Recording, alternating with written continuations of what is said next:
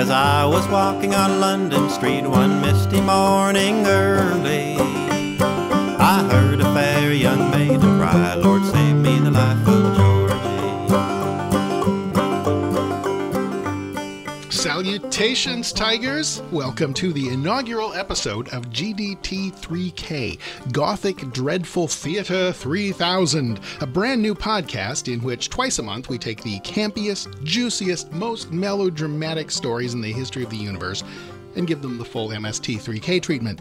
Today, as usual, I am joined by community journalist, OG Star Wars fan, and Renaissance Fair regular Jennifer Moody, and by author and publishing executive Christopher Jerome of Dark Tidings Press. I am Finn J.D. John, principal creative and chief audiobook narrator at Pulplit Productions. And we are about to tuck into the first 4 chapters of Varney the Vampire, or The Feast of Blood. Okay, here's how this works. We play the audiobook narration of the chapters in the background. You, listening in, will hear the narration in your left ear, and us making sarcastic wisecracks in your right. Yeah, that's actually how it's supposed to work. That's not how it worked this time because I screwed up the recording machine and ended up with a mono source file. So it's just going to be a big giant blort. But sorry about that, and hopefully you can hear it okay, and it'll be fixed next time, I promise. Well, let's get this party started. Varney the Vampire, or The Feast of Blood.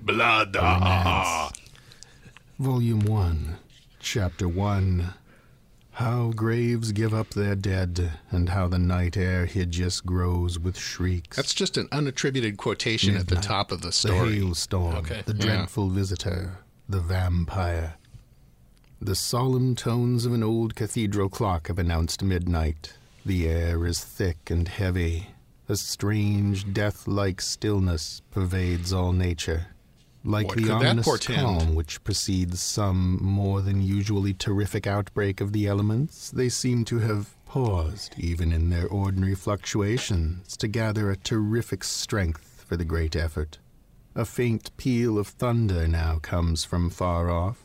Like a signal gun for the battle of the winds to begin, it appeared to awaken them from their lethargy, and one awful warring hurricane swept over a whole city, producing more devastation in the 4 or 5 minutes it lasted than would a half-century of ordinary phenomena. It was as if some giant had blown upon some toy town. This is basically padding, I'm pretty sure. Hot blast of his terrific That's kind of the breath. impression I'm getting. For as suddenly as that blast of wind had come, did it cease, and all you couldn't cut from the bottom. You just had to fluff up the copy until it filled up all the galleys. What they had heard must be the confused being paid by the word of a dream. They trembled and turned to sleep again. All is still as the very grave. Ding! Not a sound breaks the magic of repose. My favorite Varney the Vampire phrase. We haven't heard the last of it. Noise, as of a million. So do we drink every time we hear that? It is we probably should. Yes, a hailstorm has burst over the city. We need Leaves a list from the trees, phrases. Small boughs. Windows that lie most opposed to the direct fury of pelting particles of ice are broken. You should see what the word count is if you cut all the stock phrases out. In its intensity is exchanged for a noise which in its accumulation drowns every cry of surprise or consternation which here and there arose from persons who found their houses invaded by the storm. He switches, he switches tense a few times. I was noticing. It's interesting. Yeah. Mostly in present as it and then blew not. laterally, would for a moment hold millions of the hailstones suspended in midair, but it was only to dash them with redoubled force in some new direction, where more mischief was to be done. Oh, how the storm raged. Hail, rain, wind. It was in very truth an awful night. There was an antique chamber in an ancient house. Stop, you. All right, now that we've got the scene set, Yes. How about you describe for us what the illustration is that opens your copy of the book you have here? Oh, yes. That whole intro could have been summed up with, "It was a dark and stormy night." Yes, but it required the genius of Lord Bulwer Lytton to do that. That was more Lytton than Lytton. I think you're right. I think they've. Well, the illustration for this chapter is it shows that it's a spoiler. Oh, it's all right. It's a maiden getting munched. Uh-oh, okay. Well, sort of. Is it stormy outside? Do you see the window You or don't anything? see. There's no storminess. There's just a vampire biting somebody. So much wasted prose. Okay. Yeah. Okay. Well, I don't know that I would say wasted. more like I don't know what the adjective is. Spread on thick as peanut butter. That's right. Pretty much. Okay. Curious and quaint carvings adorn the walls, and the large chimney piece is a curiosity of itself. The ceiling is low, and a large bay this is the window chamber. from roof to floor With looks the to innocent west. maiden in it. The window is latticed and filled with curiously painted glass and rich stained pieces, which send in a strange yet beautiful light when sun or moon shines into the apartment. There is but one portrait in that room, though the walls seem paneled for the express purpose of containing a series of pictures. That portrait is of a young man, with a pale face, a stately brow, and a strange expression about the eyes which no one cared to look on twice. There is a stately bed in that chamber, of carved walnut wood is it made, rich in design and elaborate in execution, one of those works which owe their existence to the Elizabethan era. It is hung with heavy silken and damask furnishing. We're back in Nodding present feathers tense. are at its corners. Covered with dust are they, and they lend a funereal aspect to the room. The floor is of polished oak. Oh, the maid's been lax. God, how the hail dashes on the old bay window. She has like not an dusted the occasional feathers. discharge of mimic musketry it comes clashing, beating, and cracking upon the small panes. But they resist it. Their small size saves them. The wind, the hail, the rain expend their fury in vain. The bed in that old chamber is occupied. A creature formed in all fashions of loveliness lies in a half-sleep upon that ancient couch. A girl, young and beautiful as a spring morning. Of Her course she long is. hair has escaped from its confinement and streams over the blackened coverings of the bedstead. She has been restless in her sleep, for the clothing of the bed is in much confusion. One arm is over her head, the other hangs nearly off the side of the bed near to which she lies. A neck and bosom that would have formed a study for the rarest sculptor that ever Providence gave genius to were half disclosed. Of course they were. She moaned This slightly is, in her sleep, and really once or actually twice quite the lips creepy. moved as if in prayer. At least one might Like judge so. James for the Malcolm name of Reimer, him you who flaming suffered for pervert. all Came once faintly from them. She doesn't endured sleep much like this every fatigue, night, but and on the this storm night, does not yes. awaken her. But it can disturb the slumbers it does not possess the power to destroy entirely. The turmoil of the elements wakes the senses, although it cannot entirely break the repose they have lapsed into. Oh, what a world of witchery was in that mouth, slightly parted I know, and right? exhibiting within Ew. the pearly teeth that glisten, even in the Witchery. faint light that came from that bay window. How sweetly the long silken eyelashes lay upon the cheek.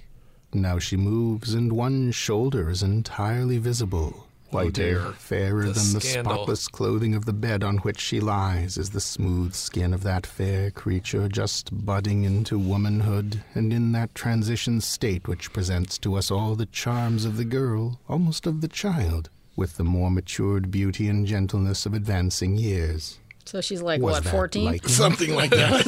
An awful, vivid, terrifying flash, then a roaring peal of thunder, as if 1,000 good, we're back to mountains were scary rolling stuff. one over the other. Really in the blue uncomfortable vault of creepiness. heaven. Feast Who of blood. sleeps now Feast in that of blood. ancient city? Not one living soul. The dread trumpet of eternity could not more effectually have awakened anyone. The hail continues. I thought the dread wind trumpet of continues. eternity was gonna The kill uproar of everybody. The elements seems at its height. Now she awakens, that beautiful girl in the antique bed. She opens those eyes of celestial blue, and a faint cry of alarm bursts Because from it can her never be lips. brown. At least it is a cry which, amid the noise and turmoil without, sounds but faint. She's and Crystal weak. Gale. She sits upon the bed and presses her hands upon her eyes. Heavens, what a wild torrent of wind and rain and hail! The thunder likewise seems intent upon awakening sufficient echoes to last until the next flash of forked lightning should again produce the wild concussion of the air. She murmurs a prayer I for like that those it's hailing. she loves best. It doesn't often The hail names in of scary those dear storms. to her It's usually gentle just heart rain. come from her lips. She Actually, weeps and prays. She that thinks actually then of what devastation the segues storm pretty must nicely surely into the, produce.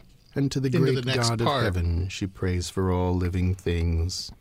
Another flash. A wild blue, Wonder if she's bewildering praying flash for of lightning undead things, streams too. across that bay window, for an instant bringing out All every undead color matters. in it. Yeah. Terrible distinctness. A shriek bursts from the lips of the young girl, and then with eyes fixed upon that window which in another moment is all darkness, and with such an expression of terror upon her face as it had never before known, she trembled, and the perspiration of intense fear stood upon her brow. "What? What was it?" she gasped. "Real or delusion? Oh, God, what was it? A figure, tall and gaunt, endeavoring from the outside to unclasp the window. I saw it. That flash of lightning revealed it to me. It stood the whole length of the window." There was a lull of the wind. The hail was Well- not falling so thickly. Moreover, it now fell, what there was of it, straight, and yet a strange clattering sound came upon the glass of that long window. It could not be a delusion. She is awake, and she hears it. What can produce it? Another flash of lightning, another shriek. There could now be no delusion. A tall figure is standing on the ledge immediately outside the long window. It's Santa It is Claus. its fingernails upon the glass that produces the sound so like the hail, now that the hail has ceased. Intense fear paralyzed the limbs of the beautiful girl. Not very good at that getting one the shriek clap. is all she can utter. With hand clasped, a face of marble, a heart beating so wildly in her bosom that each moment it seems as if it would break its confines, eyes distended and fixed upon the window she waits, frozen with horror. The pattering and clattering of the nails continue. No word is spoken. And now she fancies she can trace the darker form of that figure against the window, and she can see the long arms moving to and fro. Seems like a feeling long for process some of figuring out how mode to of get into the entrance. tappity What strange light tap. is I thought they had to that now ask permission. gradually creeps up into the air, red and terrible, That's, brighter and brighter it a grows. subsequent, the lightning has vampire set fire tradition. to a mill, and the reflection of the rapidly He's not consuming sparkly either, building I bet. falls upon No. that long window. No. I feel like we're building up to the jump scare here, The but figure is there, still feeling for an entrance and clattering against the glass with its long nails that appear as if the growth of many years had been untouched. She tries to scream again, but a choking sensation comes over her and she cannot. It is too dreadful. She tries to move. Each limb seems weighted down by tons of lead. She can but in a hoarse, faint whisper cry, "Help! Help! Help! Help!" And that one word she repeats like a person in a dream.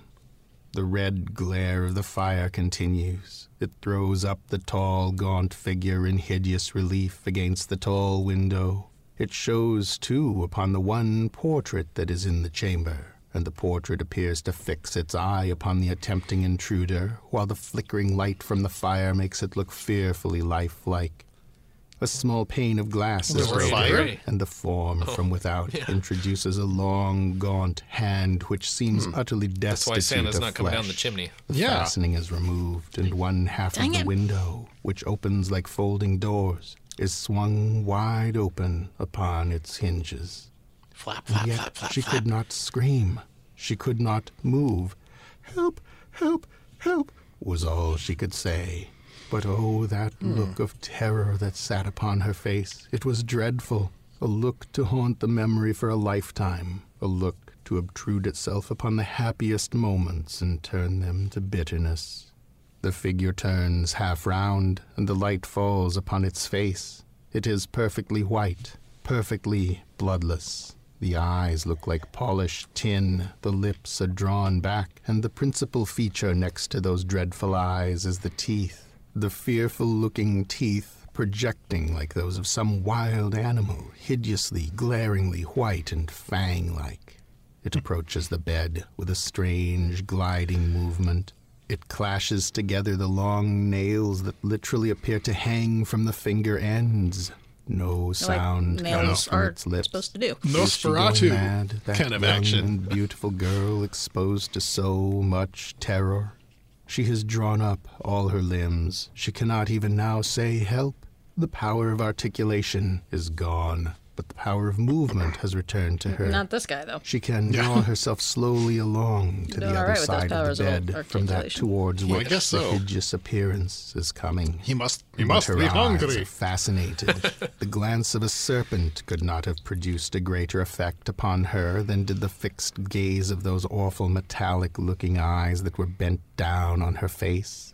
Crouching down so that the gigantic height was lost, he's just and the looking at her horrible face. protruding white face was the most prominent object. I think the came neck on is the really figure. kind of more what he's was after. It? What did it want there? What made it look so hideous, so unlike an inhabitant of the earth, and yet be on it? Now she has got to the verge of the bed, and the figure pauses. She It should have seemed as picked if when it Jacob. paused, she lost the power to proceed. The clothing of the bed was now clutched in her hands with unconscious power. She drew her breath short and thick. Her bosom heaves and her limbs tremble, yet she cannot withdraw her eyes from that marble-looking face. He holds her with his glittering eye. The storm has ceased. All is still. The winds are hushed. The church clock proclaims the hour of 1. A hissing sound comes from the throat of the hideous being, and he raises his long, gaunt arms. The lips move. He advances. The girl places one small foot onto the floor. Boris She is Karloff here. unconsciously dragging the clothing with her. The door of the room is in that direction. Can she reach it? Has she power to walk? Can she withdraw her eyes from the face of the intruder and so break the hideous charm? Later God of vampires heaven, kind of is it real, or mixed some dream so like sort reality of as sex to nearly appeal with this overturn judgment horror forever? stuff. But this one The really figure has paused again. didn't really and go half that on direction. the bed and half out of it. It's more like That a young girl dirty lies old uncle trembling. than Her a long hair streams across the entire width of the urbane bed. lover type. As she has slowly moved along, I mean, she even- has left it Even streaming the original across the Dracula pillow. wasn't The pause lasted about as a much of minute. a pretty boy as he Oh, is what recently. An age so- of Yeah. agony. That minute was indeed enough for madness to do its full work in. With a sudden rush that could not be foreseen, and with a strange howling cry that was enough to awaken terror in every breast, the figure seized the long tresses of her hair, Maybe it was and Jacob. twining around his bony hands, he held her to the bed. Then she screamed. Heaven granted her then power to scream. Shriek followed shriek in rapid succession. The bedclothes fell in a heap by the side of the bed. She was dragged by her long silken hair completely onto it again. Her beautifully rounded limbs quivered with the agony of her soul. The glassy, horrible eyes of the figure ran over that angelic form with a hideous satisfaction. Horrible profanation. He drags her head to the bed's edge. He forces it back by the long hair still entwined in his grasp. With a plunge, he seizes her neck in his fang-like teeth. A gush of blood and a hideous sucking sound follows. The girl has swooned, and the vampire is at his hideous repast. All right. Chapter 2. Wait a minute, The wait a minute. alarm. The pit. Seized the neck in his teeth. No, in his fang-like. Fang-like teeth, Fang-like yes. teeth, yeah. I mean, okay. This is sounding disturbingly canine for basically a lightly cloaked rape scene. Right. So is he just taking a bite, or is he like No, there's ripping a her hideous throat sucking out? sound. Yes, there's Well, hideous okay. sucking involved here. Yeah. Yeah, in Chapter 2, she'll be recovering from the loss of most of her body blood. But, Chapter 3, I think that is. Okay. And then everybody's going to be all worried because, well, now she's going to turn into a vampire, right? Isn't that how it works? But I'm not. Yeah. Hey, no spoilers. Yeah, right. Yeah, this is one of the earliest vampire stories, though. I mean, in terms of written stuff. So a lot of the things that we recognize from the vampire genre are from later and were added after this. Like Varney is really not an appealing person. Right. Bram Stoker's Dracula is this suave, urbane, sinister, Lord of the Manor type. Yeah. This guy is like Melmoth the Wanderer, just kind of traipsing around, trying to figure out how he's going to spend the last few, years before his contract runs up and he has to go back to hell. And his name is Varney. Yeah. I'm sorry, that's not sexy.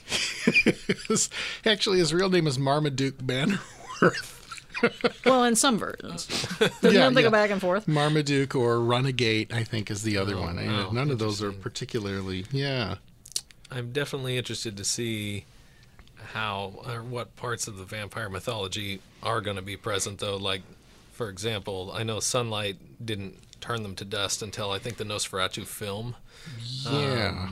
So without spoiling it, I'm interested to see how he's going to be dispatched at the end, or what kind of things are going to hurt him. That it's going to be a long time. Oh yes, before we find that out. I'll probably have my second child by then. But these wait, second child? Is there something you're not telling us? No, not yet. It's in the plans. I'm just that's how long this is going to be. Yeah. Well, it could. Yeah, I mean, because this kept London entertained for 3 solid years. 1 week at a time. Poor James Malcolm Reimer. He obviously had a little bit of trouble keeping up. So just a quick history lesson. Obviously, I know pulps in America were published in magazines. How was this published? Was it like a little pamphlet that came out on its own? Were there Penny Dreadfuls that had multiple stories? Yeah, no, they were like little, 16-page booklet things about like that. And the street urchins would pass them around among themselves, and and it was 1845, so a lot of them couldn't read. Right. But, the ones who could. But pulps, the dime novels kind of came out of this, and then you get like Deadwood Dick, and there was a whole bunch of characters that were that had these like sort of like what do you say, dramatic names, but they kind of came out of this. It really was a product of the fact that all of a sudden you could afford to print out stuff and sell it for super cheap, and so these guys would and just crank it out. Some of the Penny Dreadful authors were better than others. James Malcolm Reimer was one of the better ones because he had a tendency to show rather than tell, and he didn't Tom Swift you, with that sort of like that throwing an adjective on the end of every single speech and swapping in substitute words for the word said, like, cried and shouted and... Right. Anyway. Well, let's forge ahead. Still shot. The pursuit and its consequences. Lights flashed about the building, and various room doors opened. Voices called to one another. There was a universal stir and commotion among the inhabitants. "Did you hear a scream, Harry?" asked a young man, half-dressed, as he walked into the chamber of another about his own age. Remember, this whole time, the vampire is sucking blood out of their sister. I dressed myself directly. All is still now. Yes, but unless I was dreaming, there was a scream. We could not both dream there was. Where do you think it came from? No, they were dreaming. It burst so suddenly upon my ears that I cannot say. There was a tap now at the door of the room where these young men were, and a female voice said, "For God's sake, get up!" "We are up," said both the young men, appearing. "Did you hear anything?" "Yes, a scream." "Oh, search the house, search the house. Where did it come from? Can you tell?" "Indeed we cannot, Mother."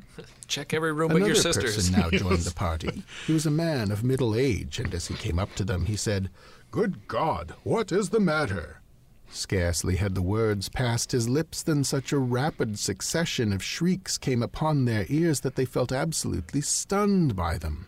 The elderly lady, whom one of the young men had called Mother, fainted and would have fallen to the floor of the corridor in which they all stood had she not been promptly supported by the last comer, who himself staggered as those piercing cries came upon the night air.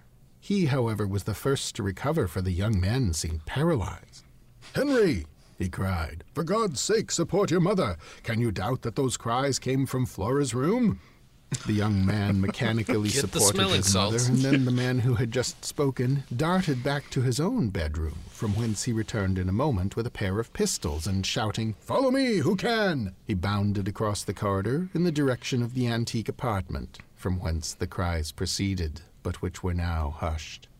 The house was built for strength, and the doors were all of oak, and of considerable thickness. Unhappily, they had fastenings within, so that when the man reached the chamber of her who so much required help, he was helpless, for the door was fast. "Flora! Flora!" he cried. "Flora, speak!" All was still. Stupid architect. "Good God," he added, "we must force the door." "I hear a strange noise within," said the young man, who trembled violently. "And so do I. What does it sound like?" "I scarcely know, but it closest resembles some animal eating or sucking some liquid." God. "What on earth can it be? Have you no weapon that will force the door? I shall go mad if I am kept here." "I have," said the young man. "Wait a moment." It's just the Ran milk down from the Count staircase Chocula. and presently returned Calm with a down. small but powerful iron crowbar. I don't understand how This will Flora's do, not already he said. dead. It will. These it will. guys, Give it to me. These guys have been on Has she conclave spoken? out in front Not of the a door word. for like My 20 mind minutes now. tells me that something very dreadful He must just have started with happened the to bad her. blood. She's that actually odd healthier noise? for a moment before he goes to the on. good blood. Somehow it curdles the very blood in my veins to hear it. The man took the crowbar and with some difficulty succeeded in introducing it between the door and the side of the wall. Still, it required great strength to move it. But it did move, with a harsh, crackling sound. "Push it!" cried he who was using the bar. "Push the door at the same time." The younger man did so. For like a few those moments, Comcast the massive turtles. door resisted. Then, suddenly, something gave way with a loud snap. It was part of the lock, and the door at once swung wide open. How true it is that we measure time by the events which happen within a given space of it, rather than by its actual duration. How true it is that we To fill our those who were columns engaged in of forcing time. open the door of the The hard antique way. chamber where slept the young girl whom they named Flora, each moment was swelled into an hour of agony. But in reality, from the first moment of the alarm to that when the loud crackling noise heralded the destruction of the fastenings of the door, there had elapsed but very few minutes indeed. "It opens! It opens!" About cried the 20 young it man. seemed like to me. "Another moment," Yeah. said the stranger as he still plied the crowbar. "Another moment, and we shall have free ingress to the chamber. Be patient." The stranger's That's what name you'd was say. Marchdale, Right. and even as he spoke, he succeeded in throwing the massive door wide open and clearing the passage to the chamber.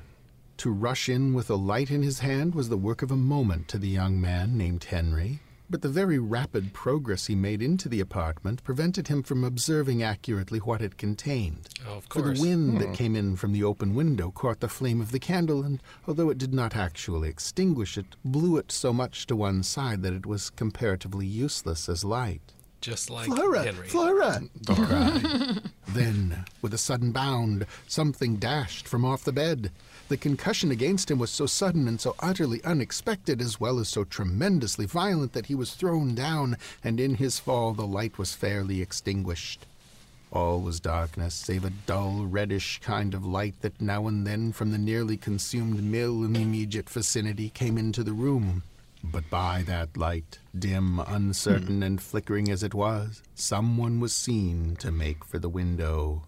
Henry, although nearly stunned by his fall, saw a figure, gigantic in height, which reached nearly from the floor to the ceiling. The other young man, George, saw it, and Mr. Marchdale likewise saw it, as did the lady who had spoken to the young men in the corridor when first the screams of the young girl awakened alarm in the breasts of all the inhabitants of that house. The figure was about to pass out at the window, which led to a balcony from whence there was an easy descent to a garden. Before it passed out, they each and all caught a glance of the side face, and they saw that the lower part of it and the lips were dabbled in blood. They saw, too, one of those fearful-looking, shining metallic eyes which presented so terrible an appearance of unearthly ferocity. No wonder that for a moment I thought their panic eyes were seized golden them after all, they- which oh, that's right. paralyzed any exertions which might otherwise have been made Wrong myth. to detain that hideous form. But Mr. Marchdale was a man of mature years. He had seen much in life, both in this and in foreign lands, and he, although astonished to the extent of being frightened, was much more likely to recover sooner than his younger companions, which indeed he did, and acted promptly enough. "Don't rise, Henry," he cried. "Lie still."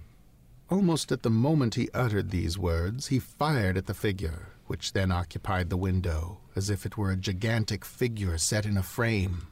You gotta give him The report that. was tremendous in that chamber, for the pistol was no toy weapon, but one made for actual service, and of sufficient length and bore of barrel to carry destruction, along with the bullets that came from it. "If that has missed its aim," said Mr. Marchdale, "I'll never pull trigger again." As he spoke, he dashed forward and made a clutch at the figure he felt convinced he had shot. So much leisurely turned time upon in him, which to and when he got a full view of pontificate the about face, this. which he did at that moment from the gun opportune was so accurate circumstance back of then. the lady returning at the instant with a light she had been to her own chamber to procure, even he, Marchdale, with all his courage, and that was great, and all his nervous energy, recoiled a step or two and uttered the exclamation of, "Great God!" That like the third face time you said was that, I one think. I think so, never yeah. to be forgotten. It was hideously flushed with color. I think Color hideous of probably fresh is a good... blood. The eyes had a Blood, savage aha! and remarkable luster, whereas before they had looked like polished Maybe tin. not the right book to they have a now drinking wore game. a 10 times brighter aspect, and flashes of light seemed to dart from them. Oh, The mouth was open, as if from the natural formation of the countenance the lips receded much from the large canine-looking teeth. A strange howling noise came from the throat of this monstrous figure, and it seemed upon the point of rushing upon Mr. Marchdale. Suddenly, then, as if some impulse had seized it, it uttered a wild and terrible shrieking kind of laugh, and then turning, dashed through the window, and in one instant disappeared from before the eyes of those who felt nearly annihilated by its fearful presence. "God help us!" ejaculated Henry. Mr. Marchdale drew a long breath, and then, giving a stamp on the floor as if to recover himself from the state of agitation into which even he was thrown, he cried, "Be it what or who it may, I'll follow it." "No, no, do not!" cried the lady. "I must, I will. Let him who will come with me. I follow that dreadful form." As he spoke, else is he there took to come the road with it him? took and dashed through the window. into Henry the and balcony. George. Yeah, I guess. "And we too, George!" Come on, boys. exclaimed Henry. "We will follow Mr. Marchdale. This dreadful affair concerns us more nearly than it does him." The lady, who was the mother of these young men, and of the beautiful girl who had been so awfully visited, screamed aloud and implored them to stay.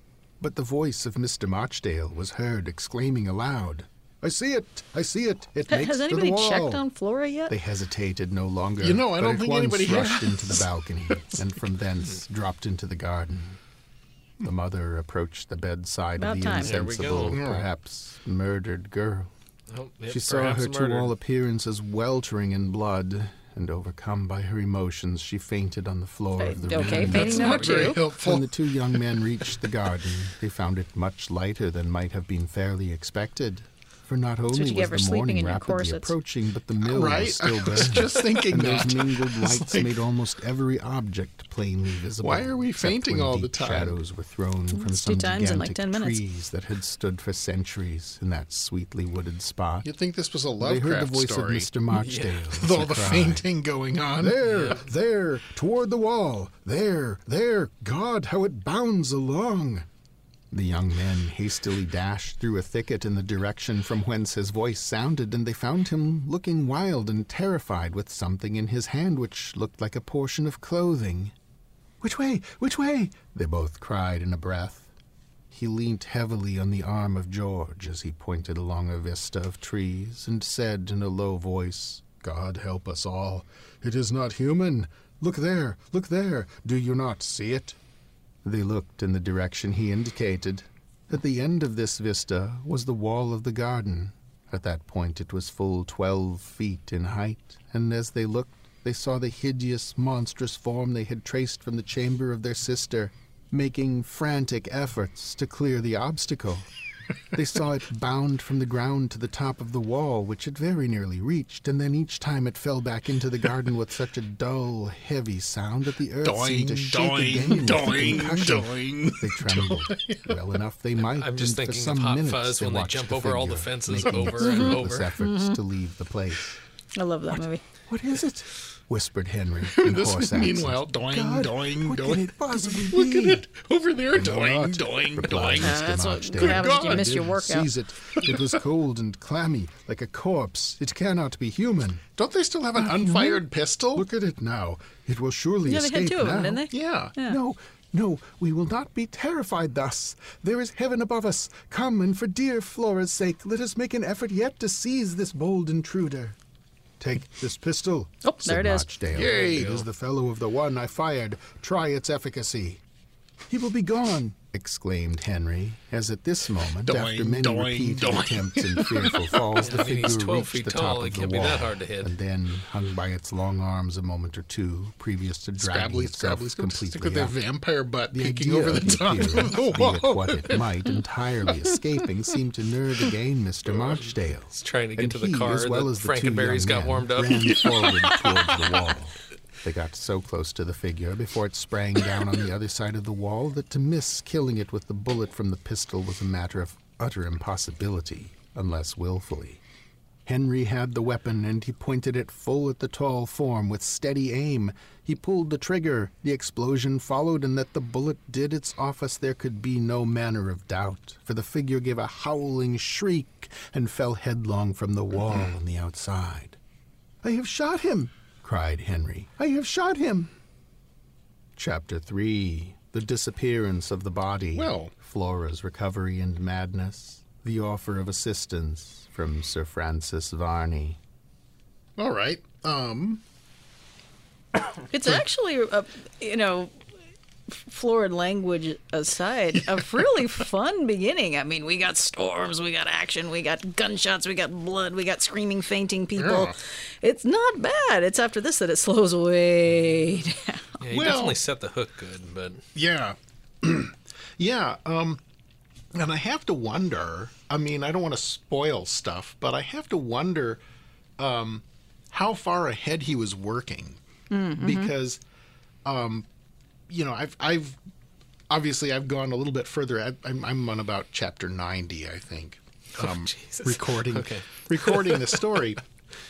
And there's stuff that happens in chapter, 72 or whatever that actually fits in with the stuff that's here. 'Cause, I mean, he can't have platformed, and he can't have figured it out very much because he didn't keep the names of the characters straight. And, George disappears. We got Henry and George Bannerworth, and then all of a sudden there's just Henry. And we never see George again. He just poof. yep, drug problem. I guess so. Yeah. Yeah, he's probably a remittance man on some Caribbean island someplace. Well, I think that would make a fun spin-off. Would. Might have Yeah, to visit man. that later. Yeah, we could start this tradition of Varney the Vampire fan fiction. Yep, he becomes the werewolf hunter. George Bannerworth. Wolfbane. Yes. All right. Number 3. "He is human!" cried Henry. "I have killed him! I have surely killed him!" Surely. "It would seem so," said Mr. Marchdale. "Let us now hurry round Only to a the Sith outside deals of the in wall absolutes. and see where he lies." Yeah, I thought I killed This him. was at once agreed to, and the three of them made what expedition they could toward a gate which led into a paddock, across which they hurried, and soon found themselves clear of the garden wall, so that they could make way towards where they fully expected to find the body of him who had worn so unearthly an aspect, but who it would be an excessive relief to find was human. So hurried was the progress they made that it was scarcely possible to exchange many words as they went. A kind of breathless anxiety was upon them, and in the speed they disregarded every obstacle which would at any other time have probably prevented them This from is how it taking works, the direct kids. road they Instead sought. of actually It getting was to the difficult point on the quickly outside of the to wall to demonstrate say that it was exactly fast which action. was the You precise talk about how spot fast in the which action it was might for a be long supposed the time. body had fallen. But by That following the proves the wall point. its entire length, surely they would come upon it. Surely. They did so, but to their surprise they got from its commencement to its further extremity without finding any dead body or even any symptom of one having lain there.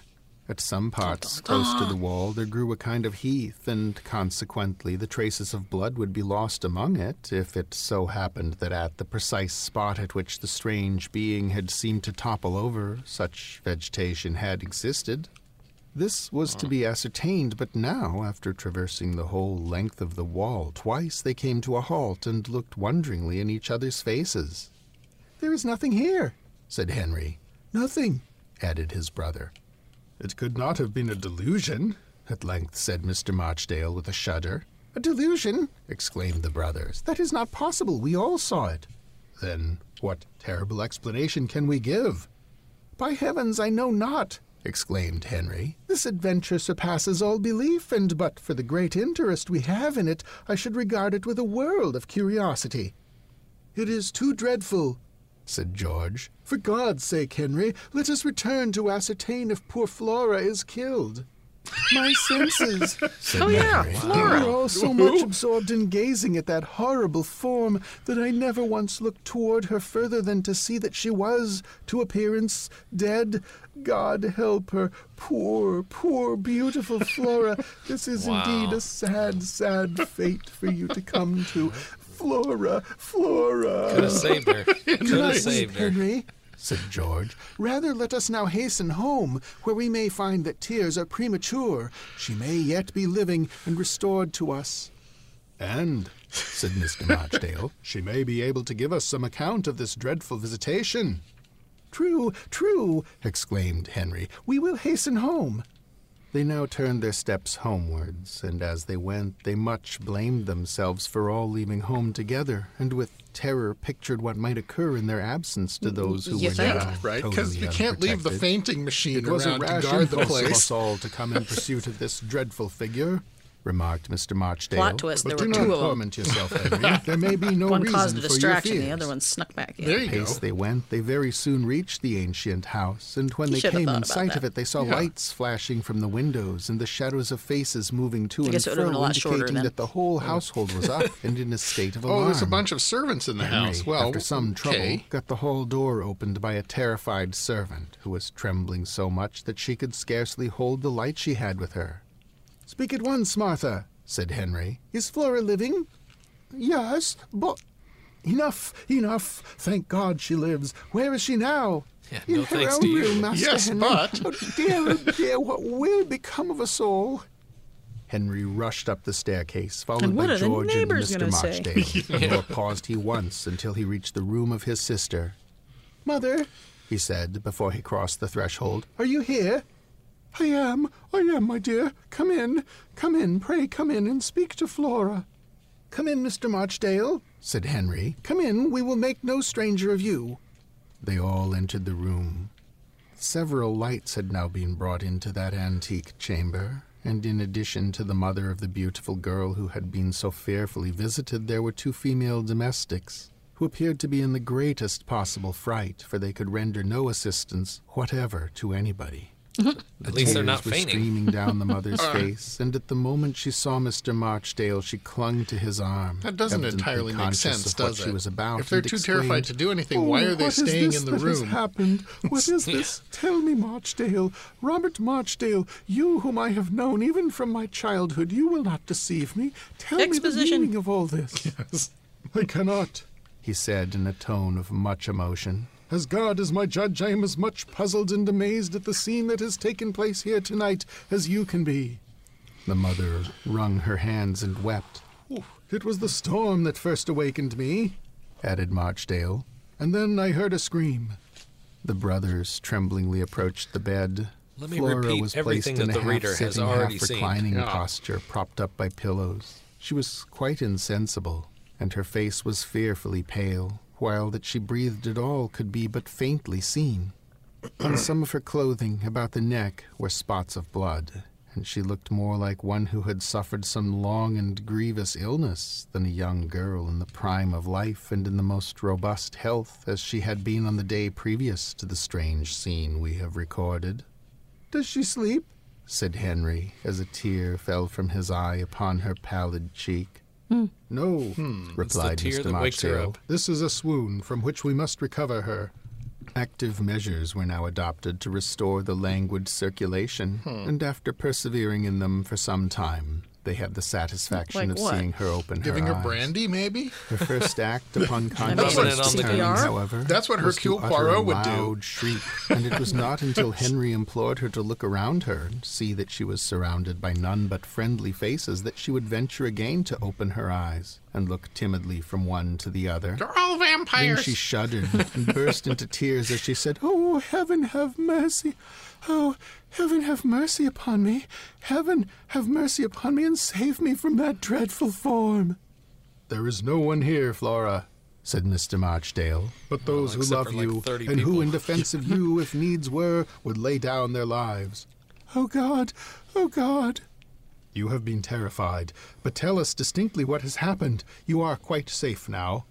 She trembled so violently that Mr. Marchdale recommended that some stimulant should be given to her. and Finally, she was persuaded, there's the though brandy. Finally with the brandy considerable comes out. difficulty, See? to swallow a small portion of some wine from a cup. Wine? There could be no doubt but that the stimulating effect of the Amontillado is wine was wine. beneficial. She's a for minor. slight accession of color That's visited right. her She's like cheeks, and 14 she years spoke in a old. firmer So tone if as she she had been said, drunk "Do not beforehand, leave would me. Varney have Oh, gotten do not drunk leave me, after any of feeding you. on her? I shall die if left alone now.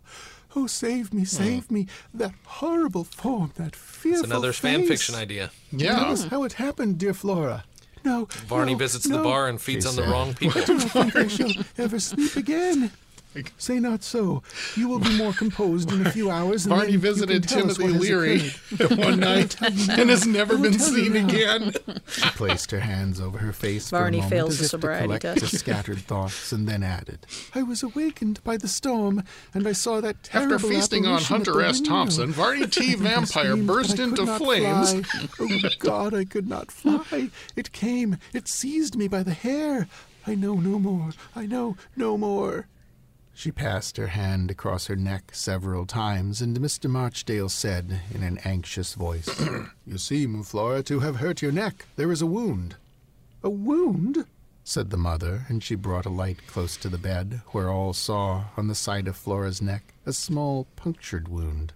Or rather two, for there was one a little distance from the other. I thought he had a whole bunch It of was teeth. from these Yeah. wounds that the blood had come, which was observable upon That's what her I wasn't night sure about. clothing. They made it sound more How like he came was these wounds? ripping at her said throat Henry. instead of Yeah. just I do not biting. know, But she replied. "I feel very faint and weak, as if I had almost bled to death." "You cannot have done so, dear Flora, for there are not above half a dozen spots of blood to be seen at all." Mr. Marchdale leaned against the carved head of the bed for support, and he uttered here a we deep go. groan. All eyes This were is turned one of my upon him, favorite parts. and Henry said in a voice of most anxious inquiry, "Have you something to say, Mr. Marchdale, which will throw some light upon this affair?" No, nothing," Nothing to cried see here. Mr. Nope, Marchdale, not arousing the droids himself you're at looking for. once from the appearance of depression that had come over him. "I have nothing to say, but that I think Flora had better get some sleep if she can." "No sleep, no sleep for me!" Yeah, I don't blame her. screamed Flora. "Dare I be alone to sleep?" "But you shall not be alone, dear Flora," said Henry. "I will sit by your bedside and watch you." She took his hand in both hers, and while the tears chased each secret other down her vampire. cheeks, she said, "Promise me, Henry, by all your hopes of heaven, you will not leave me." "I promise." She laid herself down with a deep sigh and closed her eyes. "She is weak and will sleep long," said Mr. Marchdale. "You sigh," said Henry. "Some fearful didn't- thoughts, I feel we didn't certain, get to the oppress good your part heart." yet. "Hush, hush," said Mr. Marchdale, as he pointed to Flora. Mr. "Hush, Marchdale not has here, a line not to here." deliver. "I understand," said Henry. "Let her sleep." There was a silence of some few minutes' duration. Flora had dropped into a deep slumber.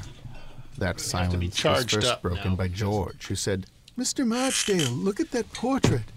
He pointed to the portrait in the frame to which we have alluded, and the moment Marchdale looked at it, he sunk into a chair as he exclaimed, "Gracious heaven, how like!" It is," said Henry. "Those eyes!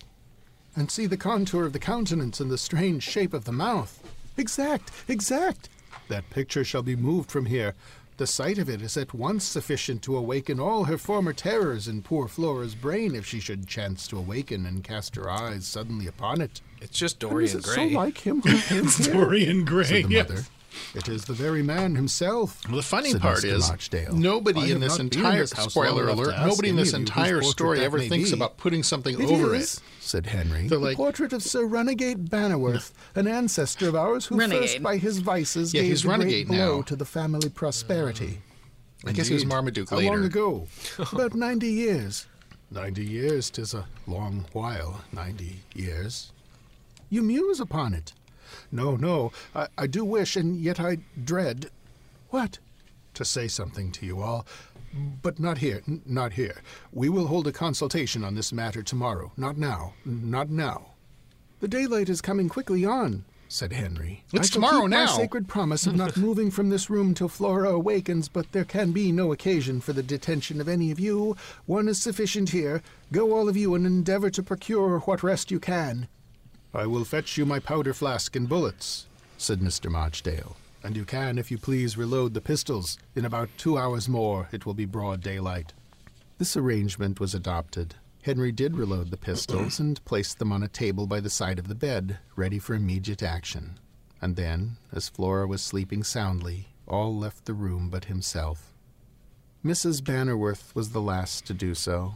She would have remained but for the earnest solicitation of Henry that she would endeavor to get some sleep to make up for her broken night's repose, and she was indeed so broken down by her alarm on Flora's account that she had not power to resist, but with tears flowing from her eyes she sought her own chamber. And fainted in And it. now Yeah, the she's had plenty of calmness rest. of the You night fainted resumed twice. its I know, sway in right? that evil-fated mansion, and although no one really slept but Flora, all were still. Busy thought Still kept is the very everyone else grave. wakeful. Everybody drink. It was a mockery to lie down at all, Cheers. and Henry, full of strange and painful feelings as he was, preferred his present position to the anxiety and apprehension on Flora's account. I'm gonna have to get a which he bottle of knew this to he write should with. feel Yeah. if she were not within the sphere of his own observation. And she slept as soundly as some gentle infant tired of its playmates and its sports. I need a cask of it. Chapter 4. And a fake The wall. morning. No, not the fake wall. consultation, The fearful There's such a thing as too suggestion. much. What wonderfully different impressions and feelings with regard to the same circumstances we're come philosophizing across the again. mind in the broad, clear, and beautiful light of day, Yes. to what haunt the imagination, and often render the judgment almost incapable of action, when the heavy Almost. shadow of night is upon all things. The purple prose is There haunting my must be a imagination. downright physical reason for this effect. Yes, It it's is called so daylight. remarkable and so universal. It seems So that the universal. sun's rays so completely alter and modify the constitution of the atmosphere that it produces as we inhale it a wonderfully different effect upon the nerves of the human subject. I need the We Monty can Python account for this phenomenon cast to in just no say, get other to way. the point. Perhaps never in his life had he, Henry Bannerworth, felt so strongly this transition of feeling as he now felt it, when the beautiful daylight gradually dawned upon him as he kept his lonely watch by the bedside of his slumbering sister. Well, I feel for The him. watch had been a perfectly undisturbed one. Not the least sight or sound of any intrusion had reached his senses. All had been as Not still much the least sight as the or sound of very any plot grave. points has reached And mine, yet, but while the night lasted, and he was more indebted to the rays of the candle which he had placed upon a shelf for the power to distinguish objects than to the light of the morning, 1,000 uneasy and strange sensations had found a home in his agitated bosom. He looked so many times at the portrait which was in the panel that at length he felt an undefined sensation of terror creep over him whenever he took his eyes off it. He tried to keep himself from looking at it, but he found it vain. I so he wonder if this adopted was what the perhaps inspiration was for certainly Dorian the Gray. wisest, best plan, namely to look I mean, at this it isn't a magic continually. picture, but still. He shifted his chair Yeah. so that he could gaze upon it without any effort, and he placed the candle so that a faint light was thrown upon it, and there he sat, a prey to many conflicting and uncomfortable feelings, until the daylight began to make the candle flame look dull and sickly. Solutions for the events of the night he could find none. He racked his imagination in vain to find some means, however vague, of endeavoring to account for what occurred. And still he was at fault. All was to him wrapped in the gloom of the most profound mystery. And how strangely, too, the eyes of that portrait appeared to look upon him, as if instinct with life, as if the head to which they belonged was busy in endeavoring to find out the secret communings of his soul. Now it feels like Scooby-Doo. It was wonderfully well executed, that portrait, so lifelike that the very features seemed to move as you gazed upon them. Trying to mix in some It effects shall be and see what we can removed, get. said Henry. I would remove it now, but that it seems absolutely painted on the panel, and I should wake Flora in any attempt to do so. Well, he is He thinking. arose and ascertained that such was the case, and that it would require a workman with proper tools adapted to the job So we couldn't to just- remove the portrait. We couldn't just tack a True, he said. I might now Pillowcase destroy over it, it. but it is Poster a over pity it or to something, obscure you know. a work of such rare art as this is. I should blame myself if I were. It shall be removed to some other room of the house, however. Then, all of a sudden, You just it turn it struck around. Henry how foolish it would be to remove the portrait from the wall of a room which, in all likelihood, after that night would be uninhabited. For it was not probable that Flora would choose again to inhabit a chamber in which she had gone through so much terror. He's got a point. It can Yeah. be left Not where likely, it is, but- he said, We'll and leave we the can picture fasten in up, the if we room please, and- even the very door of this room, so that no one need trouble themselves any further about it. The morning was now coming fast, and just as Henry thought he would partially draw a blind across the window, in order to shield from the direct rays of the sun the eyes of Flora, she awoke. "Help! Help!" she cried, and Henry was by her side in a moment. "You are safe, Flora, you are safe," he said. Where is it now?" she said. What, dear Flora?" "The dreadful apparition. Oh, what have I done to be made thus perpetually miserable?" "Think no more of it, Flora. I must think. My Must be brain something is on bad." fire.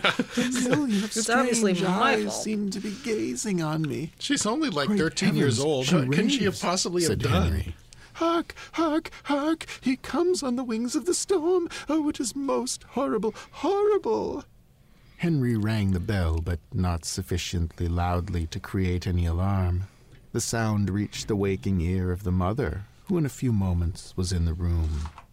"She has awakened," said Henry, "and has spoken, but she seems to me to wander in her discourse. For God's sake, soothe her, and try to bring her mind round to its usual state." "I will, Henry, I will." "And think, Mother, if you were to get her out of this room and into some other chamber, as far removed from this one as possible, it would tend to withdraw her mind from what has occurred." "Yes, it shall be done. Oh, Henry, what was it? What do you think it was?" A "I am lost in vampire! a sea of wild conjecture. I can form no conclusion. Why didn't Where they is move Mr. her initially? Marchdale? Did they have a good I reason? believe in his chamber. Then I will go and consult with him." And she wanted her to sleep. Henry proceeded at once to the chamber, which was, as Apparently he she knew, didn't inherit the occupied by fainting Mr. disease. Marchdale. And as he crossed the corridor, he could not but pause a moment to glance from a window at the face of nature. As is often the case, the terrific storm of the Exposition preceding break. evening had cleared the air and rendered it deliciously invigorating and lifelike. The weather had been dull, and there had been for some days a certain heaviness in the atmosphere which was now entirely removed. The morning sun was shining with uncommon brilliancy. Birds were singing in every tree and on every bush, so pleasant, so spirit-stirring, health-giving a morning seldom had he seen. And the effect on his spirits was great. like as although opposite not of that altogether storm what as it possible. might have been had all gone on as it Subtle. usually was in the habit of doing at that Well house. played, Mr. The ordinary Reimer. little casualties of evil fortune had certainly from time to time, in the shape of illness and one thing or another, attacked the family of the Bannerworths in common with every other family. But here, suddenly, had arisen a something at once terrible and inexplicable. He found Mr. Marchdale up and dressed, here we and go. apparently in deep and anxious thought. The moment he saw Henry, he said, "Flora is awake, I presume?" "Yes, but her mind appears to be much disturbed." "From bodily weakness, I dare say." "But why should she be bodily weak? She was strong and well, as well as she could ever be in all her life. The glow of youth and health was on her cheeks. Is it possible that in the course of the night she should become bodily weak to such an extent? Henry, said Mr. Marchdale sadly, sit down. I am not, as you know, a superstitious man. You certainly are not. But And yet, I never in all my life was so absolutely staggered as I have been by the occurrences of tonight. Say on. There is a frightful, a hideous solution for them, one which every consideration will tend to add strength to, one which I tremble to name now, though yesterday at this hour I should have laughed it to scorn. Indeed. Yes, it is so. Tell no one that which I am about to say to you. Let the dreadful suggestion remain with ourselves alone, Henry Bannerworth. Man I and am wife. lost Say in man wonder. and wife. You promise me What? that you will not repeat my opinion to anyone? I do. On your honor. On my honor, I promise. to the Mr. point. Marchdale rose and, proceeding to the door, Oops. looked out to see that there were no listeners near.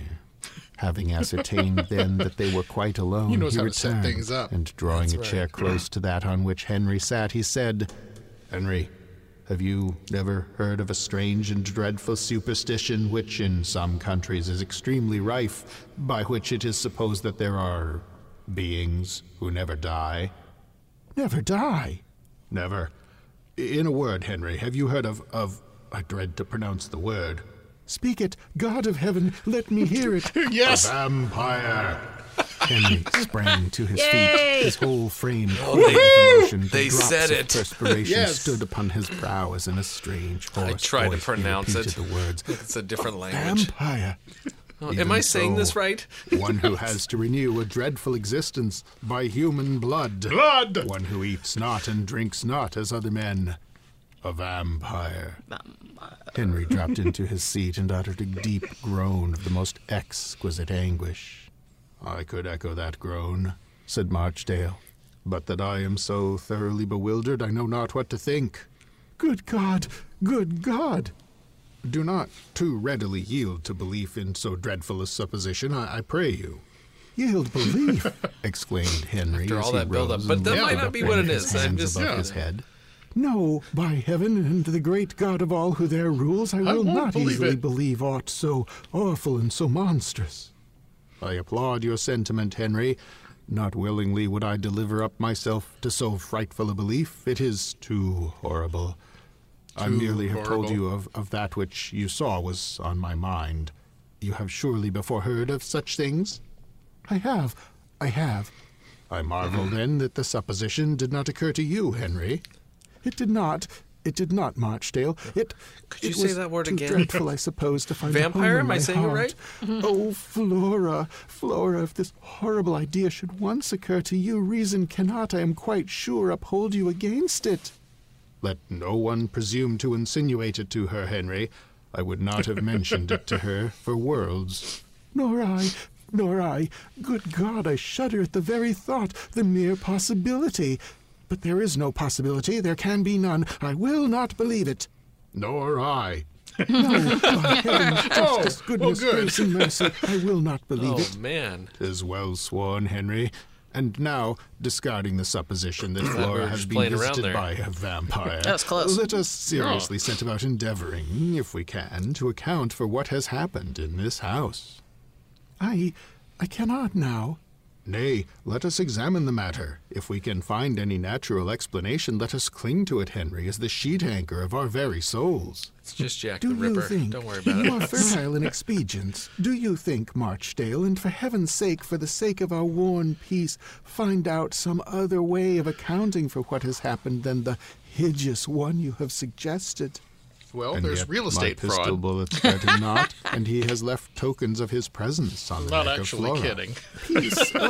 Peace. Do not, I pray you, accumulate reasons why I should receive such a dismal, awful superstition. Land Do shark. not, Marchdale, as you love me.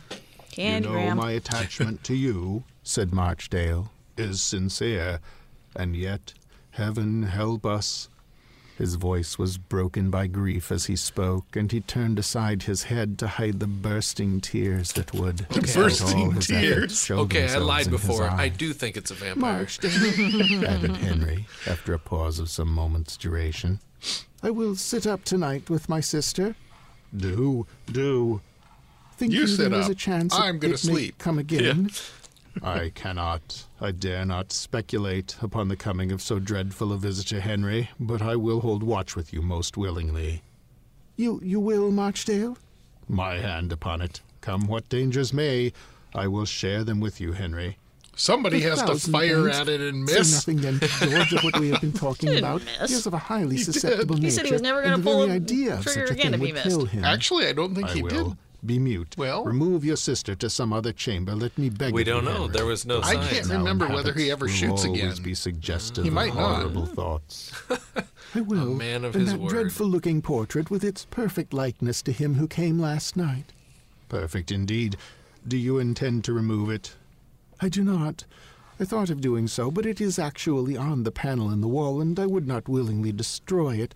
And it may well remain where it is in that chamber, which I can readily now believe will become henceforth a deserted one in this house. It may well become such. Who comes here? I hear a step. Paint a little There was a mustache on tap it. on the door at this moment, and That's George it. made his appearance in answer to the summons to come in. He looked pale and ill. His face betrayed how much he had mentally suffered during the night, and almost directly he got into the Poor bedchamber, he George. said, He suffered. I shall, I am sure, be censured by you both for what I am going to say, but I cannot help saying it nevertheless, for to keep it to myself would destroy me. Good God, George, what is it? Said Mr. Marchdale. Speak it out, said Henry. I have been thinking of what has occurred before, and the result of that thought has been one of the wildest suppositions that ever I thought I should I have wonder to what he could entertain. have in mind. Have you never heard of a vampire? Dun, dun, dun. Henry sighed deeply, and Marchdale The was secret silent. genius, George. I say a vampire, added George with much excitement in his manner. It is fearful, a horrible supposition, but poor dear Flora has been visited by a vampire, and I shall go completely mad. Curious Sat George. down, shall go and completely covering mad. his face with his hands, he wept, bitterly and abundantly. Have you not? George, said Henry, when he Bitterly saw and that the frantic abundantly. grief had in some measure abated. Be calm, George, and endeavor to listen to me. I hear, Henry. Well, then, do not suppose that you are the only one in this house to whom so dreadful a superstition has occurred. Haven't you seen the the only character on my one? cereal box? No, it occurred to Mr. Marchdale also. Frankenstein? Gracious heavens! He repeated it to me, but we have both agreed to repudiate it with horror. To repudiate it? Yes, George. And yet... To pretend and that yet, isn't what happened. Hush, hush. I know what you would say. You would tell us that our repudiation of it cannot affect the fact. Of that we are aware, but yet will we disbelieve that which a belief in would be enough to drive us mad? What do you intend to do? To keep this supposition to I know ourselves you in know the first that I know place, that you to know. guard it most zealously from the ears of Flora. Do you think she ever heard of vampires? I never heard her mention did that in now. all her reading she had gathered even a hint of such a fearful superstition. If she has, we must be guided by circumstances and do the best we can. Pray heaven she may not. Amen to that prayer, George, said Henry. Mr. Marchdale and I intend to keep watch over Flora tonight. May not I join you? Your health, dear George, will not permit you to engage in such matters. Do you seek your natural repose? Leave it to us to do the best we can in this most fearful and terrible emergency. That's why we never hear from George As you again. please, brother, He and as you must have- please, Mr. must have croaked. Marchdale. I know that I am a frail reed, and my belief is that this affair will kill me quite. The truth is I am horrified, utterly and frightfully horrified. Like my poor, dear sister, I do not believe I shall ever sleep again. Do not fancy George, you that, big George, weenie. said Marchdale. You very much add to the uneasiness which must be your poor mother's portion by allowing this circumstance to so affect you. You will know her affection for you all, and let me therefore, as a very old friend of hers, entreat you to wear as cheerful an aspect as you can in her presence. For once in my life, said George sadly, I will, to my dear mother, endeavor to play the hypocrite. Do so, said Henry. Poor The motive George. will sanction any such deceit as that, George, be assured. Hypocrite. The day wore on, and poor Flora remained in a very precarious situation. It was not until midday that Henry made up his mind that Everybody's he would all call worried in a about her medical having lost a gentleman bunch to of her, blood. Nobody's and then offering to let rode her the drink any of neighboring market theirs. town, where he knew that an extremely intelligent Selfish practitioner resided. Wow. I didn't even This think about gentleman that. Henry resolved upon, under a promise of secrecy, making a confidant of.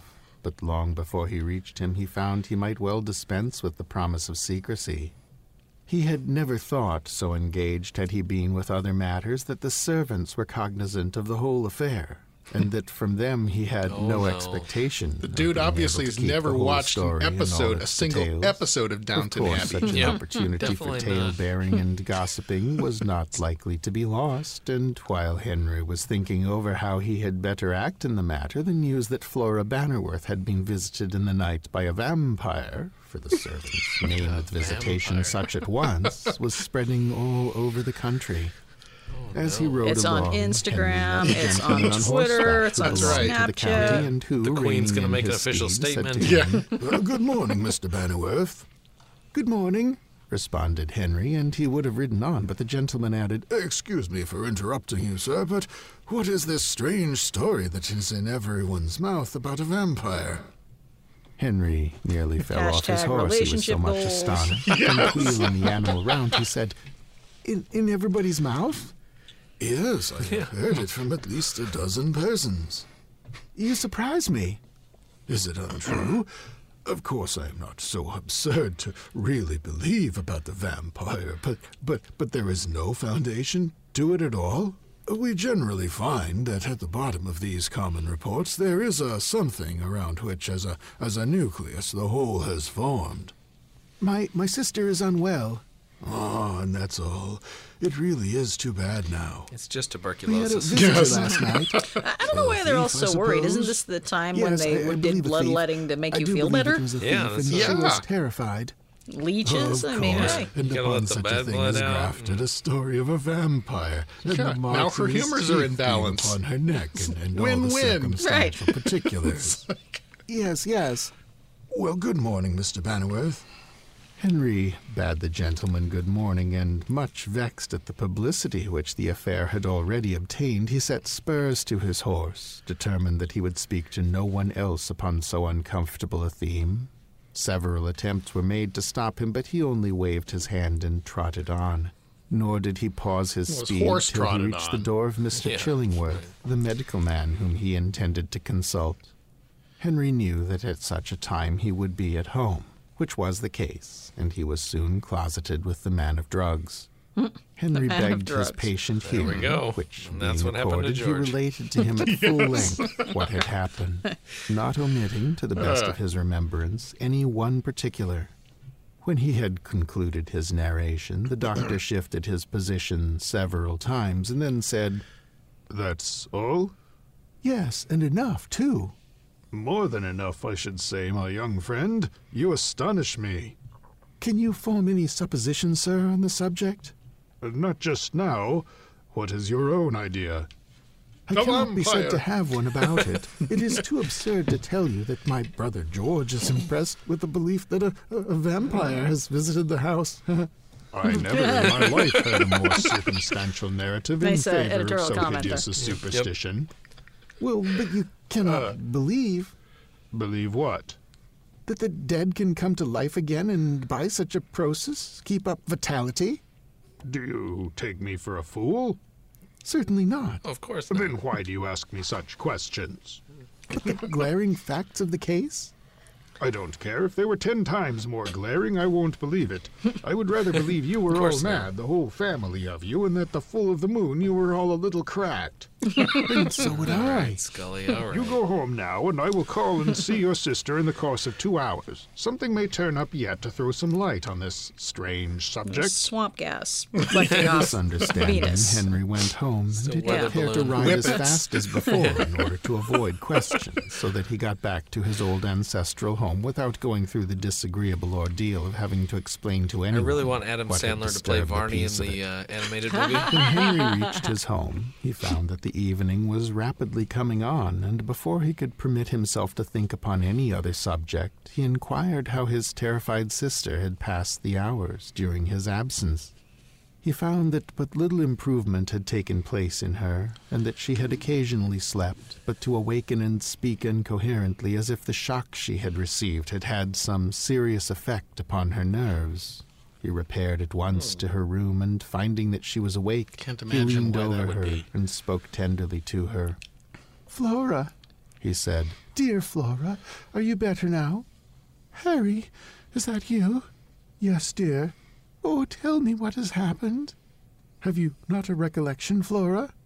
Yes, Henry, but what was it?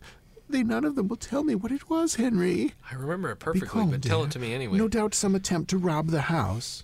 That you was so? it, yeah. Yeah. "Yes. The bay window the was house of particularly blood. adapted for such a purpose, but now that you are removed here to this room, you will Thought be you able were to a rest safe. in peace." "I should die of terror, Henry. Even now those eyes are glaring at me so hideously. Oh, it is frightful. It is very fearful, Henry. Do you not pity me, and no one will promise to remain with me at night?" "Indeed, Flora, you are mistaken, Assholes. for I intend to sit by your bedside armed, and so protect you from all harm." She clutched his hand eagerly as she said, "You will, Henry? You will, and not think it too much trouble, dear Henry?" "It can be Way no too much trouble, trouble. Flora. There's a Then I vampire shall at the window. rest in dear peace, Henry. for I know that the dreadful vampire cannot come to me when you are by." The what, Flora?" "The vampire, Henry. It was a vampire." Oh, that's the first God. time I've heard that Who word. Are told you you saying it so? right? "No one. I have read of them in the Book of Travels in Norway, which Mr. Marchdale lent us all." "Alas, alas," groaned Henry. The cat's out of the bag, and I Discard, can't pray even you, beat up such a thought George from for your leaking it. mind. "Can we discard thoughts? What power have we but from the mind, which is ourselves?" True. Hark! What noise is that? I thought I heard a noise. Henry, when you go, ring for someone first. Was there not a noise?" "The accidental shutting of some door, dear." "Was that it?" Tappity, was. tappity, tappity. "Then I am Doing, relieved. doing, doing. I sometimes fancy I am in my tomb, and that someone is feasting on my flesh. They No. do say, too, that those who in life have been bled by a vampire become themselves vampires Nope, there and it is. have the same horrible taste for blood as those before them. Is it not horrible?" "You only vex yourself with such thoughts, Flora. Mr. Chillingworth is coming to see you." "Can he minister to a mind diseased?" "But yours is not, Flora. Your mind is healthful. And Wait a couple so, years, although you can get his a power lobotomy. extends not so far, we will thank heaven, dear Flora, that you need it not."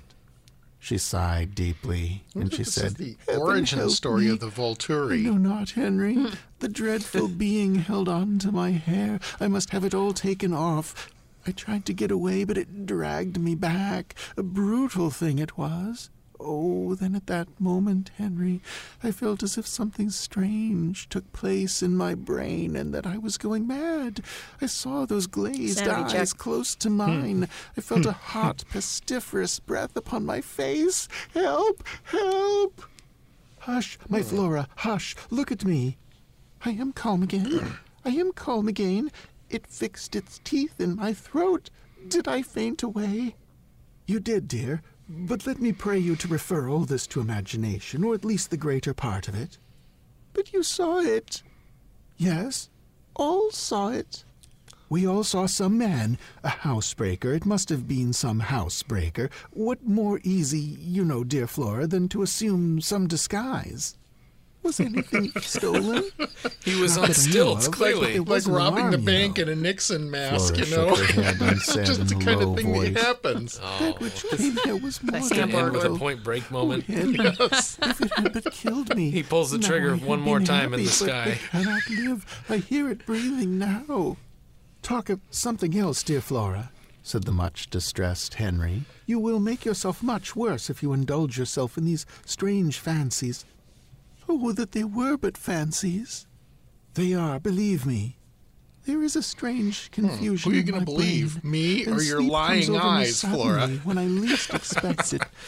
Henry, Henry, what I was I shall never, never be again. Say not so. All Welcome this to will the pass land away of like a dream undead. and leave so faint a trace upon your memory that the time comes when you will wonder that it ever made so deep an impression on your mind. You utter these words, Henry, she said, but they do not come from your heart. Oh, no, no, no. Who comes? The door was opened by Mrs. Bannerworth, who said, It is only me, my dear. Henry, here is Dr. Chillingworth in the dining room. Henry turned to Flora, saying, You will see him, dear Flora? You know Mr. Chillingworth well. Yes, Henry, I will see him, or whoever you please. Show Mr. Chillingworth up, said Henry to the servant. In a few moments the medical man was in the room, and he at once approached the bedside to speak to Flora, upon whose pale countenance he looked with evident Chillingworth interest, the husband from while the at the Scarlet same Letter? time it seemed mingled with a painful feeling. I think he is. At least, Yeah. so his own face indicated. Crossover. Well, Miss Bannerworth, what is all this I hear about an ugly dream you have had? A dream? Said Flora as she fixed her beautiful eyes on his face. Yes, as I understand. She shuddered and was silent. Was it not a dream, then? Asked Mr. Chillingworth. She wrung her hands and in a voice of extreme anguish and pathos said, Would it were a dream! Would it were a dream! Oh, if anyone could but convince me it was a dream! Challenge Well, accepted. Tell me what it was. Yes, sir. It was a vampire. Mr. Chillingworth glanced at Henry as he said, in reply to Flora's words, I suppose that is, after all, another name, Flora, for the nightmare? No, no, no. Do you really, then, persist in believing anything so absurd, Miss Bannerworth? What can I say to the evidence of my own senses? She's She hysterical. replied. Yeah. I saw it. Henry saw it. George saw Mr. Marchdale. My Nothing mother the staff all at a saw loony it. bin can't We could fix. not all Right. be at Oh, the wait, same that's time late victims Victorian. of the This is same delusion. mid-Victorian. Right. How faintly you speak. I am very faint and ill. Indeed. What wound is that on your neck? A wild expression came over the face of Flora, a spasmodic action of the muscles, accompanied with a shuddering as if a sudden chill had come over the whole mass of blood took place, and she said, What "It whole is the mass of mark blood? left by the teeth of the vampire." It's all gone. The smile was a forced one upon the face of Mr. Chillingworth. Draw up the blind of the window, Mr. Henry, He said, and let me examine this puncture to which your sister attaches so extraordinary a meaning. The blind was drawn up, and a strong light was thrown into the room. For full 2 minutes, Mr. Chillingworth attentively examined the 2 small wounds in the neck of Flora. One. He took a powerful 2. magnifying glass from his pocket. He's and actually looked the at them Count. through it. After his examination was concluded, he said, 1, 2, wounds beautiful indeed. puncture "But wounds. how inflicted?" said Henry. By some insect, I should say, which probably, it being the season for many insects, has flown in at the window. Let me just mansplain this to you, shall I? Pretty much. Perhaps all Actually, these suggestions. It is a kind one, insect. and I ought to be the last to quarrel with it. Well, but what just I a have big seen, fucking nothing mosquito. can I make know, me right? I believe don't want to saw meet not that insect in a dark unless I alley. am, as Not unless I once got or my twice blackjack I have with thought me. myself, you know. How do you now feel in general health? Far from well, and a strange drowsiness at times creeps over me. Even now I feel it. She sunk back on the pillows Yes, it's as called she blood spoke loss. and closed her eyes with a deep sigh. Mr. Chillingworth You're about 3 beckoned quarts Henry down, to honey. come with him from the room, but the latter had promised that he would remain with Flora, and as Mrs. Bannerworth had left the chamber because she was unable to control her feelings, he rang the bell and requested that his mother would come. She did so, and then Henry went downstairs along with the medical man whose opinion he was certainly eager to now be made acquainted with. As soon as they were alone in the old-fashioned room, which was called the oak closet, Henry turned to Mr. Chillingworth and said, "What now is your candid opinion, sir? You have seen my sister and those strange, indubitable evidences of something wrong." I have, and to tell you candidly the truth, Mr. Henry, I am sore perplexed. "I thought you would be." It is not often that a medical man likes to say so much, nor is it indeed often prudent that he should do so, but in this case I own that I am much puzzled. It is contrary to all my notions upon such subjects. Those wounds, what do you think of them?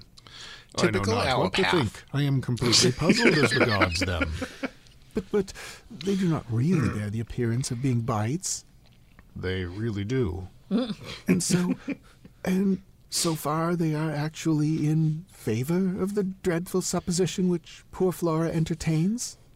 So far they certainly are. I have no doubt in the world of there being bites, but you must not jump to a conclusion that the teeth which inflicted them all along. were human. It is a strange case, and one which I feel assured must give you all much uneasiness, as indeed it gave me, but, as I said before, I will not let my judgment give in to the fearful and degrading superstition which all the circumstances connected with this strange story would seem to justify. It is a degrading superstition. To my mind, your sister seems to be laboring under the effect of some narcotic. Indeed? Yes, unless she really has lost She got into George's stash. stash. Which loss has increased the heart's action sufficiently to produce the languor under which she now evidently labors. Oh, that I could believe the former supposition, but I am confident she has taken no narcotic. She could not even do so by mistake, for there is no drug of the sort in the house. That's what you Besides, think. she is not heedless George by any just doesn't means. share. I am No. quite convinced that she has not done so. Then I am fairly puzzled, my young friend. I can only say that I would freely have given half of what I am worth to see that figure you saw last night. Half. What would you Just have done? half. I would not have lost sight of it for all the world's wealth. You would have felt your blood freeze with horror. The face was terrible. And yet let it lead me where it liked, I would have followed. I wish you had been You here. pussies. Why didn't you chase Heaven it I down? had. If I thought there was the least Maybe chance of shot another it. visit, That's- I would come and wait with patience every Yeah, night. the for a doctor. month. Oh, I would have ignored the cannot dying say. woman on the bed and Replied just Henry. followed I'm going the to not sit up tonight vampire. with my sister, and I believe our friend Mr. Marchdale will share my watch with me. Mr. Chillingworth appeared to be, for a few moments, lost in thought, and then, suddenly rousing himself as if he found it either impossible to come to any rational conclusion Sorry, upon Henry, the I have a ship subject to the or New World I gotta arrived at catch. one which he chose to keep to himself, he said, Well, we must leave the matter at present as it stands.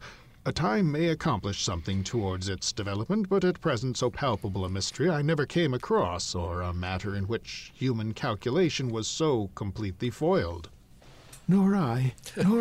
Call me if she turns I into will a send vampire. you some medicine, such as I taking think a will wait be and see of approach. service to Flora, and depend upon seeing me by 10 o'clock tomorrow morning. You have, of course, heard something, said Henry to the doctor as he was pulling on his gloves, about vampires? I certainly have, and I understand that in some countries, particularly Norway and Sweden, the superstition is a very common one. Norway and Swedes. Sweden? Levant. Never heard about Yes. Swedish The vampires. ghosts of the Mahometans are of the same description of beings. They're kind of like All Swedish that I have fish. heard of the European vampire has Kinda made it chewy. a being which It's can IKEA. be killed, but It's is those restored to IKEA life again bastards. by the rays of a full moon falling on the body. Put a huge store in yes, every I town have and heard just as suck much. all the money out of it like it's And that Walmart or hideous something. past You have to of build it blood has yourself. to be taken very frequently, and that if They the build their own vampire gets coffins. it not, he wastes away, presenting the appearance Flat of pack one coffins. in the last You stage drive of them a home on top consumption of your and Fiat visibly, so to 500. speak, dying. That is what I have understood. Tonight, do you know, Mr. Bannerworth, is the full of the moon. Ooh, that's Henry convenient. started. If now you had succeeded in killing... Pshaw, what am I saying? I believe I am getting foolish and that the horrible superstition is beginning to fasten itself upon me as well as upon all of you. How strangely the fancy will wage war with the judgment in such a way as this. I sound Full crazy. moon, repeated Henry as he glanced toward the window. And the night is near at hand, Banish these thoughts from your mind, said the doctor. or else, my young friend, you will make yourself decidedly ill. Good evening to you, for it is evening. I shall see you tomorrow morning. Mr. Chillingworth appeared now to be anxious to go, and Henry no longer opposed his departure. Getting out of here as a When he was vampire comes gone, here. A sense Yeah. of great loneliness came over him. She doesn't have enough blood for him to Tonight, want to come he back, so repeated, is the full of the moon. it's probably fine. How strange that this dreadful adventure should have taken place just the night before. 'Tis very strange. Let me see. He took from the shelves of a bookcase the work which Flora had mentioned, entitled Travels in Norway, in which work he had found some account of the popular belief It's in the vampires. Norwegian vampire. He opened the work Something at random, Scandinavian about and this then guy. some I of the don't know. leaves This was turned the over of original themselves Monty to a particular Python sketch, place, but they as the switched it leaves to a will parrot frequently do, because- where it had been kept open a length of time Oh, at the that Norwegian part, and the vampire. binder sketched there more Well, than we want to anywhere suck your blood, don't you Beautiful. know? note at the bottom of one of the pages of Beautiful this book, and plumage. only read as follows. With regard to these vampires, it is believed by those who are inclined to give credence to so dreadful a superstition that they always endeavor to make their feast of blood for the revival of their bodily powers. Oh, he used the on name of the some book evening in the book. immediately preceding a full moon, because if any accident befall them, such as being shot or otherwise killed or wounded, they can recover by lying down somewhere where the full moon's rays will fall upon them. Well, so why didn't he wait a night? Henry let the book drop from his hands You with would a groan think. and a shudder. Oh, my calendar was off. Dang it. Yeah. Well, that's a wrap for this week's edition of GDT3K, the Gothic Dreadful Theater 3000 show. Look for another refreshing sip from the fire hose of Gothic dreadfulness that is James Malcolm Reimer's classic Varney the Vampire. We're doing chapters 5 through 7, and that's coming at you on the Ides of February, February 15th. Yes. This podcast, by the way, is by Pulpit Productions in collaboration with Dark Tidings Press, or is it the other way around? Anyway, for details or to browse our respective catalywogs, hit us up at darktidingspress.com and or pulp-lit.com. Speaking of which, there's a new book out in the Tales of Gods and Men series, the flagship series of Dark Tidings Press. What's the title on that, Chris? Cries of the Forsaken. Yes. Anyway, you should grab a copy of it. For all of you Amazon Kindle users, it's marked down to $1.99. At least it was on mine this morning. Also, not to leave Pulplit Productions out, now that it's promo time, the ebook version of the debut novel by our lead fiction writer, actually our only fiction writer, J.J. Davitt, is on sale today for free. It'll be free all day, and then it goes back up to regular price, which I think is like $43.72. No, it's $2.99. But it'll be free all day, and then it goes back up to regular price until February 15th, when it will be free again for another $24. Check it out. This podcast is covered by a Creative Commons Attribution Non-Commercial 4.0 International License, except for the theme music, which is used by permission. Speaking of which, our theme music is a traditional English ballad called Georgie by $4 Shoe, an old-time mountain music fiddle band out of Seattle. There's more where that came from at $4shoe.com. That's a number 4 followed by the letters that spell $shoe.com, by the way. And hey, that's it for tonight's inaugural episode of the Gothic Dreadful Theater 3000 podcast, Tigers. We will be back in your ears in a couple of weeks on February 15th. Well, until then, still don't have a tagline. Good night, Bannerworth Hall. No, wait, I've got to do a good Basil. Good night, Bannerworth Hall. Good night. And that one, of course, is taken too. But anyway, we'll see you in a couple of weeks. Bye.